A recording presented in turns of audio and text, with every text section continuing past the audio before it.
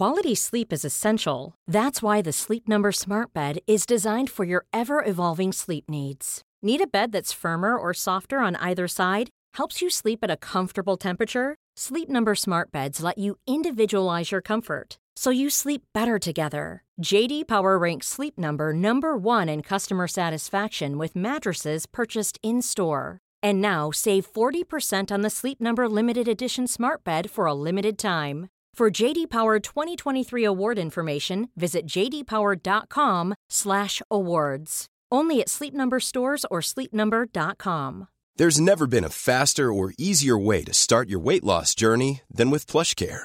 PlushCare accepts most insurance plans and gives you online access to board-certified physicians who can prescribe FDA-approved weight loss medications like Wegovy and Zepbound for those who qualify.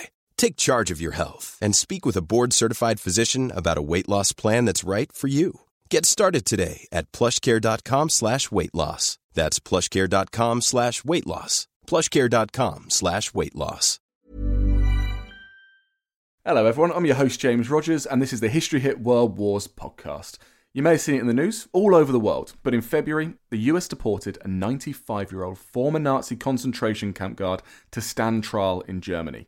His name? Friedrich Karl Berger, a Tennessee resident who's lived in the US since the 1950s when he moved there after the war. This is the latest in a string of cases in the US stretching back to the 1980s, where those accused of being Nazis and committing crimes against humanity have been revealed and put to face justice. But how did so many former Nazis end up in the US? Did they lie, move illegally, or were they perhaps more disturbingly welcomed in? To tell us more, I was joined by Pulitzer Prize-winning journalist and New York Times best-selling author Eric Lichtblau. Eric has spent years researching this history and finding out just why the US became a refuge for Nazis. I know you're going to find the history he reveals astonishing because it is truly shocking what he was able to find out. So here is Eric Lichtblau on the Nazis next door.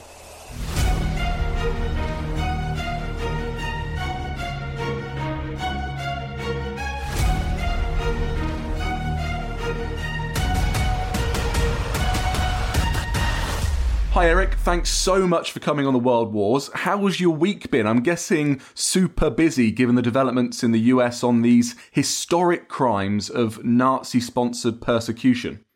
It has been, yeah. We just had another deportation of a Nazi guard, a 95-year-old from Tennessee, flown back over the weekend into Frankfurt and is in custody now, 75 years after the end of the war. Amazing. This is an astonishing case. It's the case of Friedrich Karl Berger. So could you give us the details, a bit of background? Who is he and what's he accused of?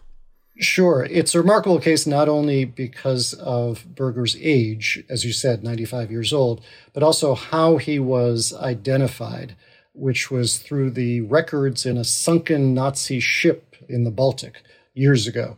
So Berger was a camp guard, a lower-level SS camp guard at a camp near Hamburg called Neuengamme. In the late stages of the war, he was 19, 20 years old at that time. Then, about 14 years after the end of the war, in 1959, he immigrated to the United States. At that time, there was a glitch, a loophole in U.S. immigration law that did not make it illegal for an ex-Nazi, an SS soldier to immigrate to the United States. U.S. immigration policies at the end of the war and for the years afterwards were a bit of a helter-skelter mess, and this was a loophole that he was able to use, which made it more difficult to get him deported once he was discovered just a few years ago. But he moved to Memphis, Tennessee, lovely city, a music capital of the United States, and lived out his life, became a father, a grandfather, and it was not until a few years ago that the Justice Department and its Nazi hunting unit, which was set up in 1981, expecting perhaps to be in existence for 2 or 3 years, but still in existence today, 40 years later. The Nazi hunting unit and their lead prosecutor, Eli Rosenbaum, who I wrote about extensively in my book, The Nazis Next Door, came onto the roster, essentially, of Nazi personnel including guards and administrators and the commandant, at this and other camps that had been in a Nazi ship that had fled with prisoners, I should add, at the end of the war and was sunken mistakenly by the British Air Force in, I believe, April of 1945. And a number of concentration camp prisoners on that ship, along with Nazis, were killed, unfortunately. They had been forced to evacuate.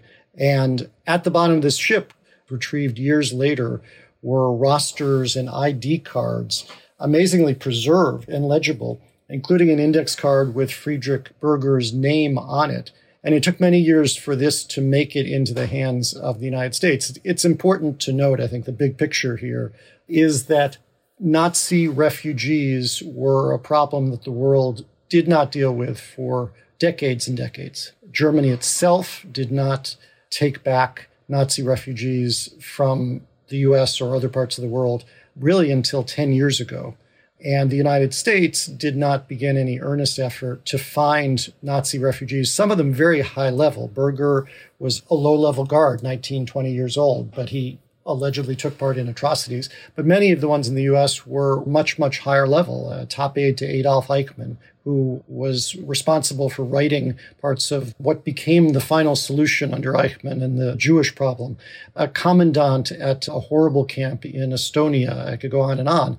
But the United States had these people living, thousands of them, in our midst until the late 70s, early 80s, before anyone in the government took any interest. It was sort of an open secret in the United States and the rest of the world. South America is famous as the main landing spot for Nazis, Argentina principally, and that's been built up through Hollywood mythology, but it is partly a myth because there were thousands and thousands, tens of thousands, who made it to other parts of the world, to beyond South America, to the United States, to Australia, and many who stayed within Europe. Probably the biggest number were those who didn't go far from home in Germany and other parts of Europe, and no one really cared. We prosecuted a dozen or so of the top officials at Nuremberg. There were about 1,200 auxiliary members who were prosecuted as part of the Nuremberg trials.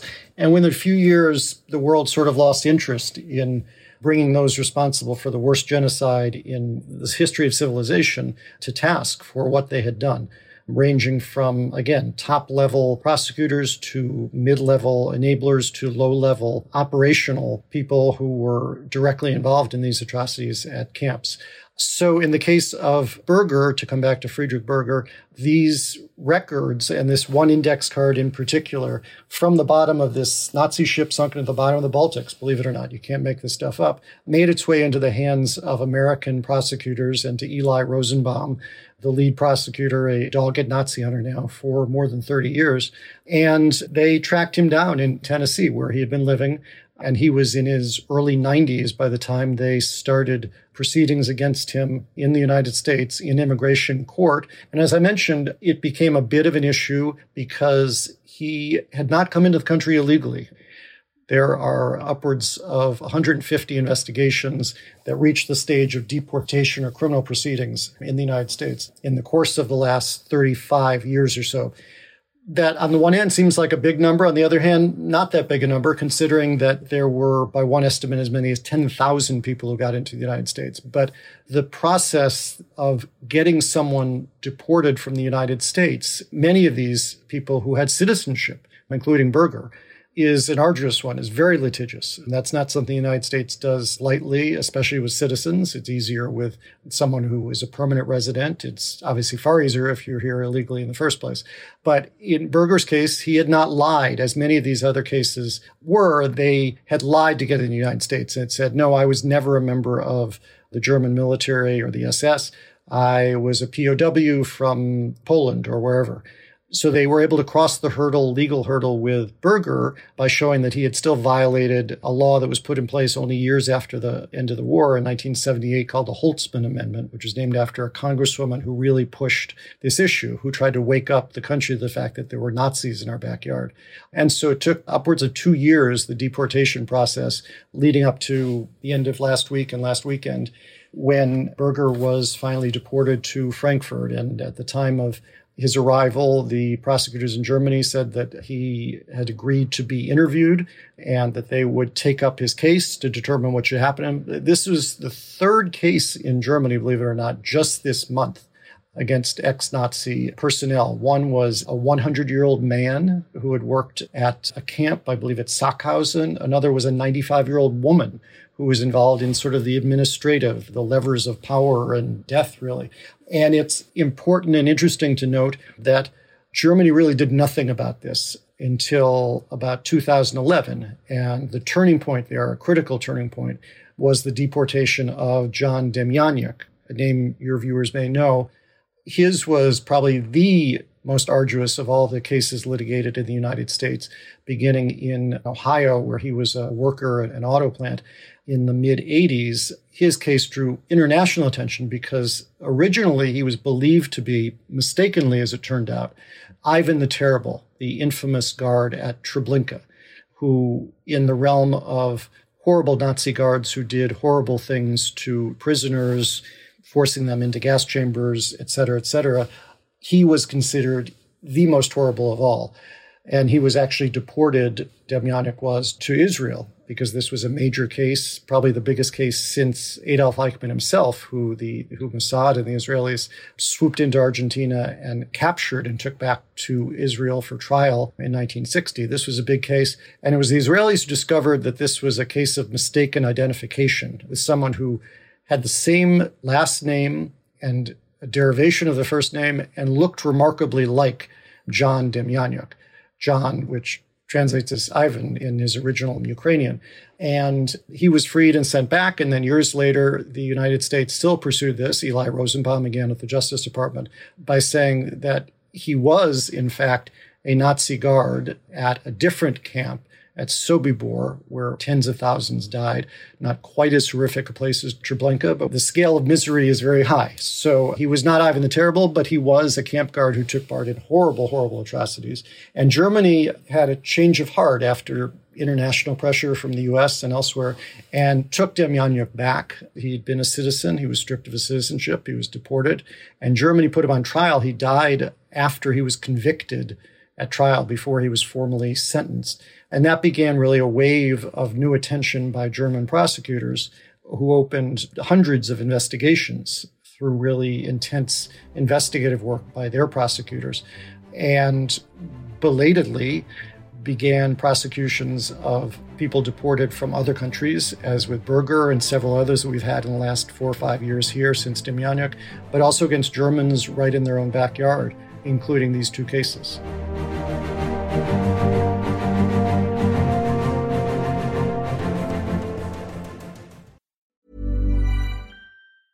Normally, being a little extra might be a bit much, but not when it comes to healthcare. That's why United Healthcare's Health Protector Guard fixed indemnity insurance plans, underwritten by Golden Rule Insurance Company, supplement your primary plan so you manage out-of-pocket costs. Learn more at UH1.com. Ready to pop the question? The jewelers at BlueNile.com have got sparkle down to a science with beautiful lab-grown diamonds worthy of your most brilliant moments. Their lab-grown diamonds are independently graded and guaranteed identical to natural diamonds, and they're ready to ship to your door. Go to BlueNile.com and use promo code LISTEN to get $50 off your purchase of $500 or more. That's code LISTEN at BlueNile.com for $50 off. BlueNile.com, code LISTEN. Quality sleep is essential. That's why the Sleep Number Smart Bed is designed for your ever-evolving sleep needs. Need a bed that's firmer or softer on either side? Helps you sleep at a comfortable temperature? Sleep Number Smart Beds let you individualize your comfort, so you sleep better together. J.D. Power ranks Sleep Number number 1 in customer satisfaction with mattresses purchased in-store. And now, save 40% on the Sleep Number Limited Edition Smart Bed for a limited time. For J.D. Power 2023 award information, visit jdpower.com/awards. Only at Sleep Number stores or sleepnumber.com.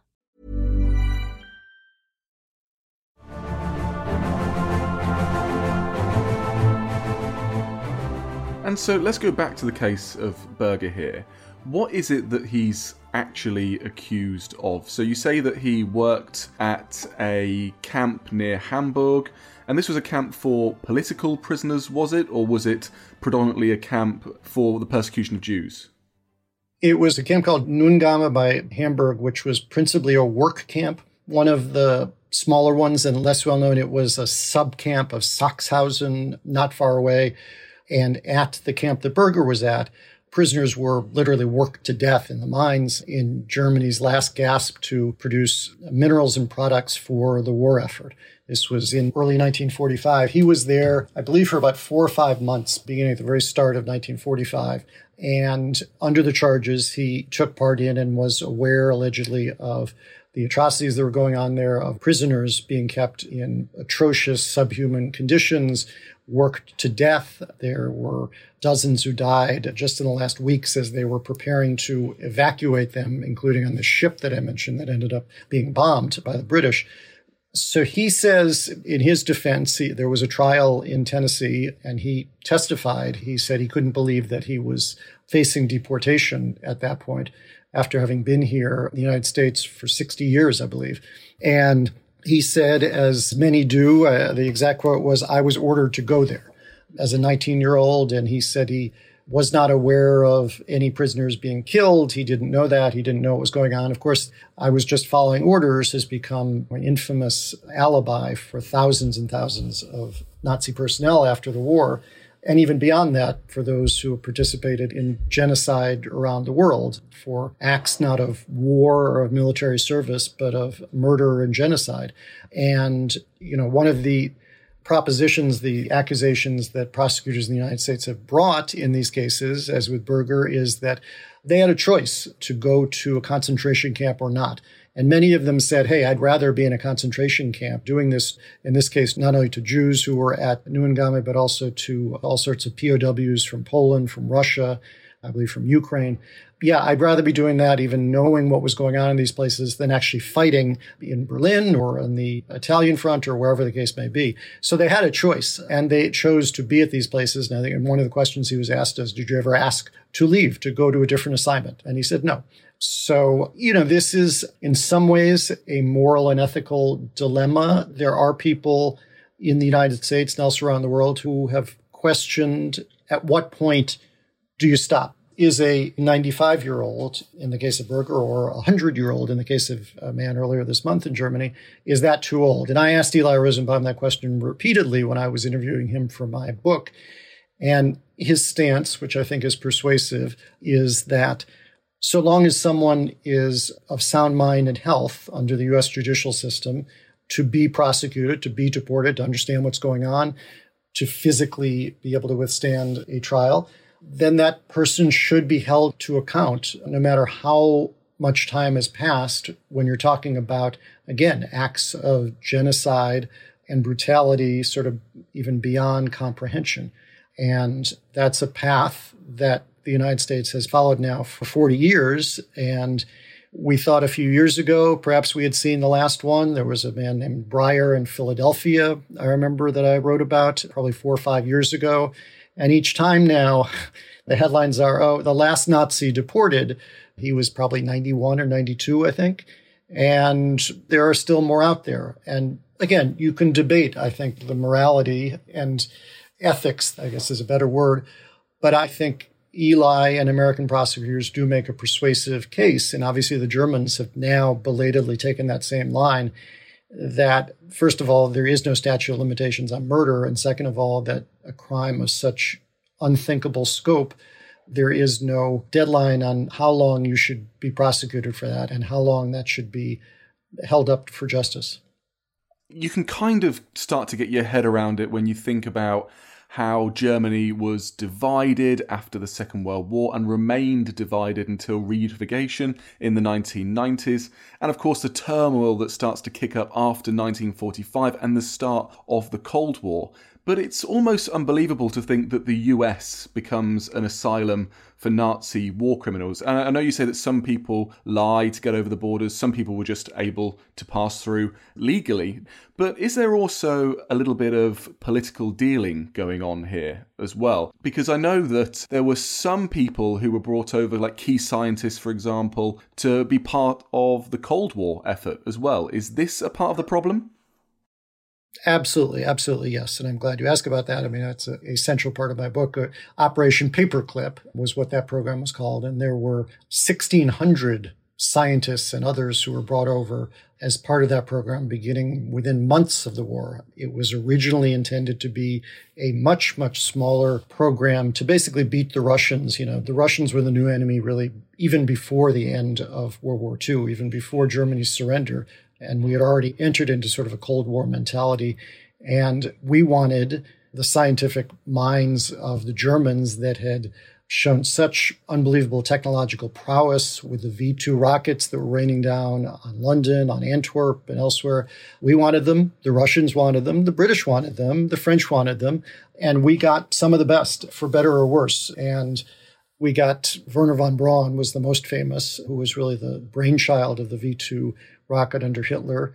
And in producing the V-2 rocket, was overseeing horrific slave labor camps in Germany, where Jewish prisoners and POWs and others were worked to death, if not executed, for malfeasance on the production lines in building these rockets.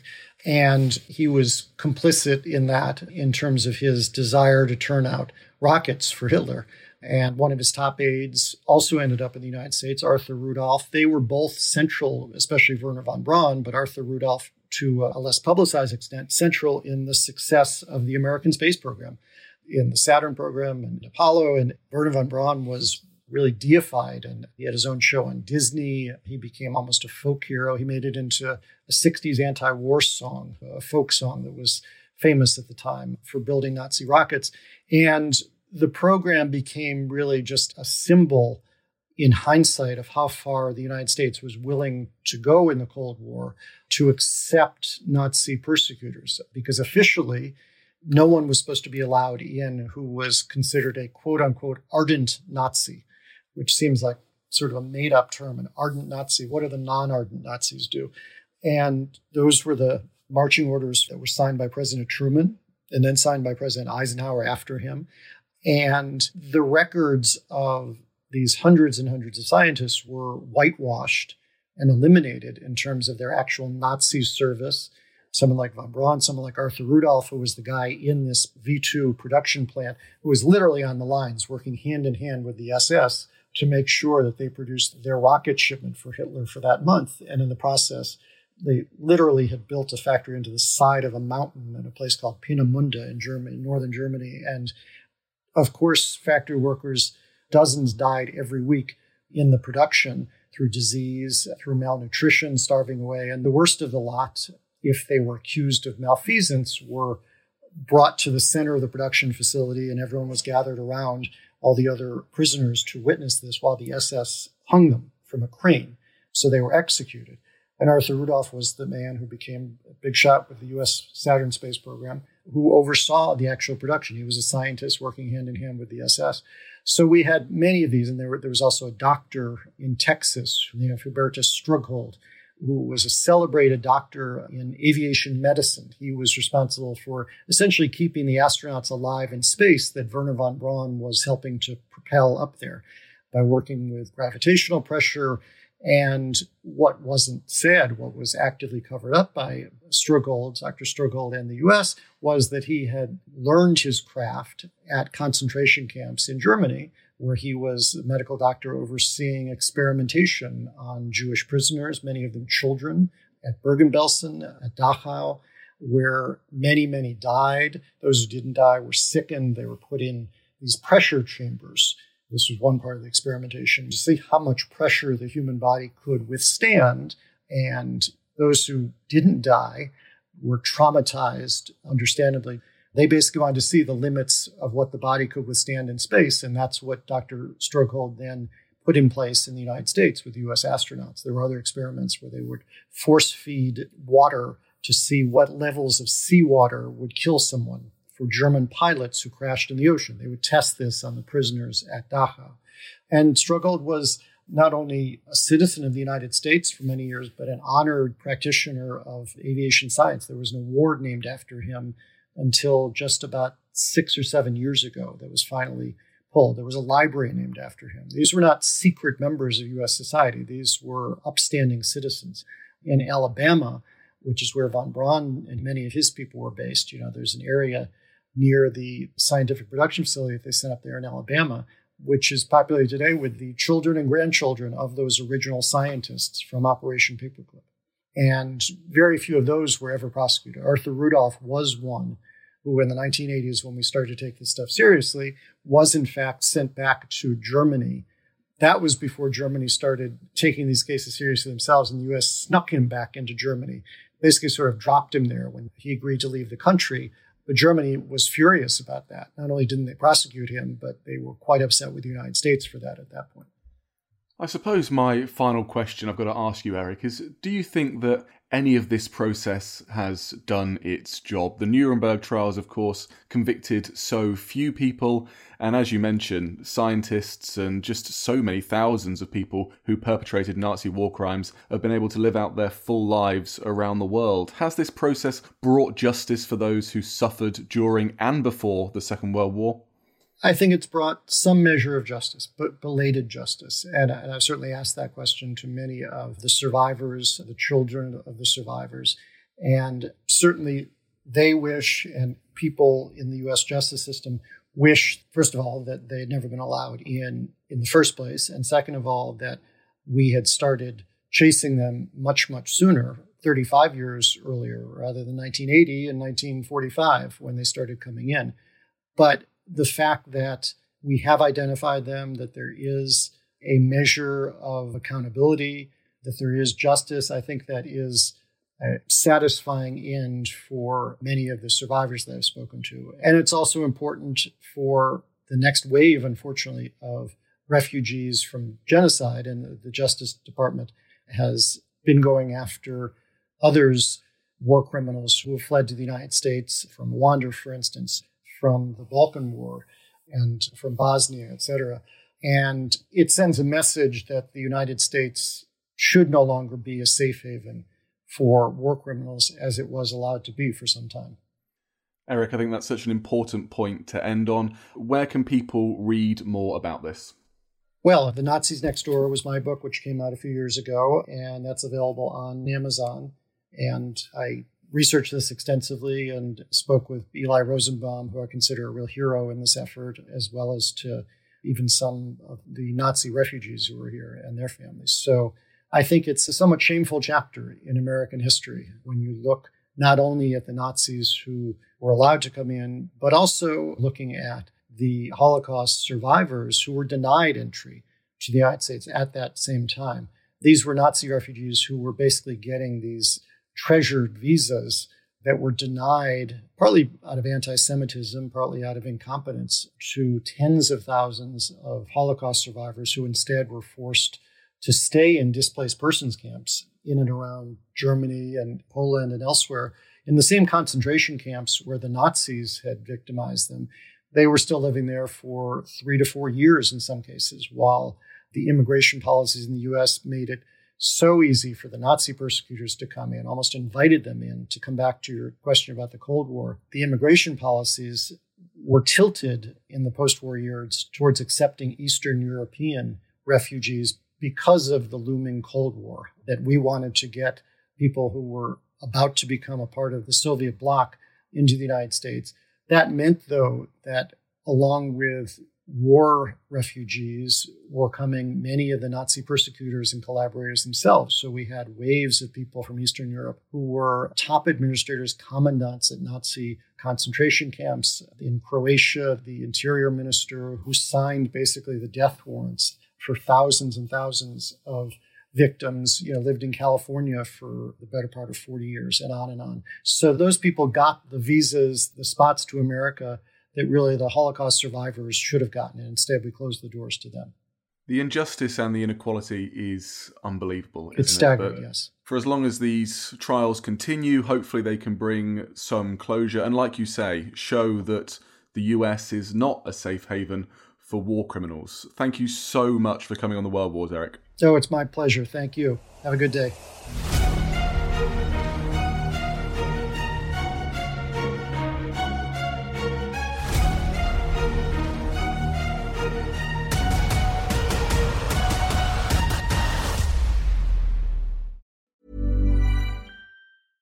Mom deserves the best, and there's no better place to shop for Mother's Day than Whole Foods Market. They're your destination for unbeatable savings, from premium gifts to show-stopping flowers and irresistible desserts. Start by saving 33% with Prime on all body care and candles. Then get a 15-stem bunch of tulips for just $9.99 each with Prime. Round out Mom's menu with festive rosé, irresistible berry chantilly cake, and more special treats. Come celebrate Mother's Day at Whole Foods Market. Cool fact, a crocodile can't stick out its tongue. Also, you can get health insurance for a month or just under a year in some states. United Healthcare short-term insurance plans, underwritten by Golden Rule Insurance Company, offer flexible, budget-friendly coverage for you. Learn more at uh1.com. And before you go, remember, as a Warfare listener, you get a special discount at History Hit. Subscribers get access to blissfully uninterrupted, ad-free podcasts and thousands of hours of history documentaries. You've got everything from the American Revolution to my own documentaries like Traces of War, Weapons of War, and 24 Hours in Normandy, where I follow in the footsteps of the Green Howards on D-Day, from their beach landings to being awarded the Victoria Cross, and all the way through their first day where they made it 7 miles inland, further than any other British or American unit. So head over to historyhit.com/subscribe or follow the link in the show notes and use the code WARFARE to get 50% off your next 3 months. That's the code WARFARE to get 50% off. And if you're an Apple listener, you can subscribe for new ad-free episodes within the app. So give it a go. I know you're gonna love it.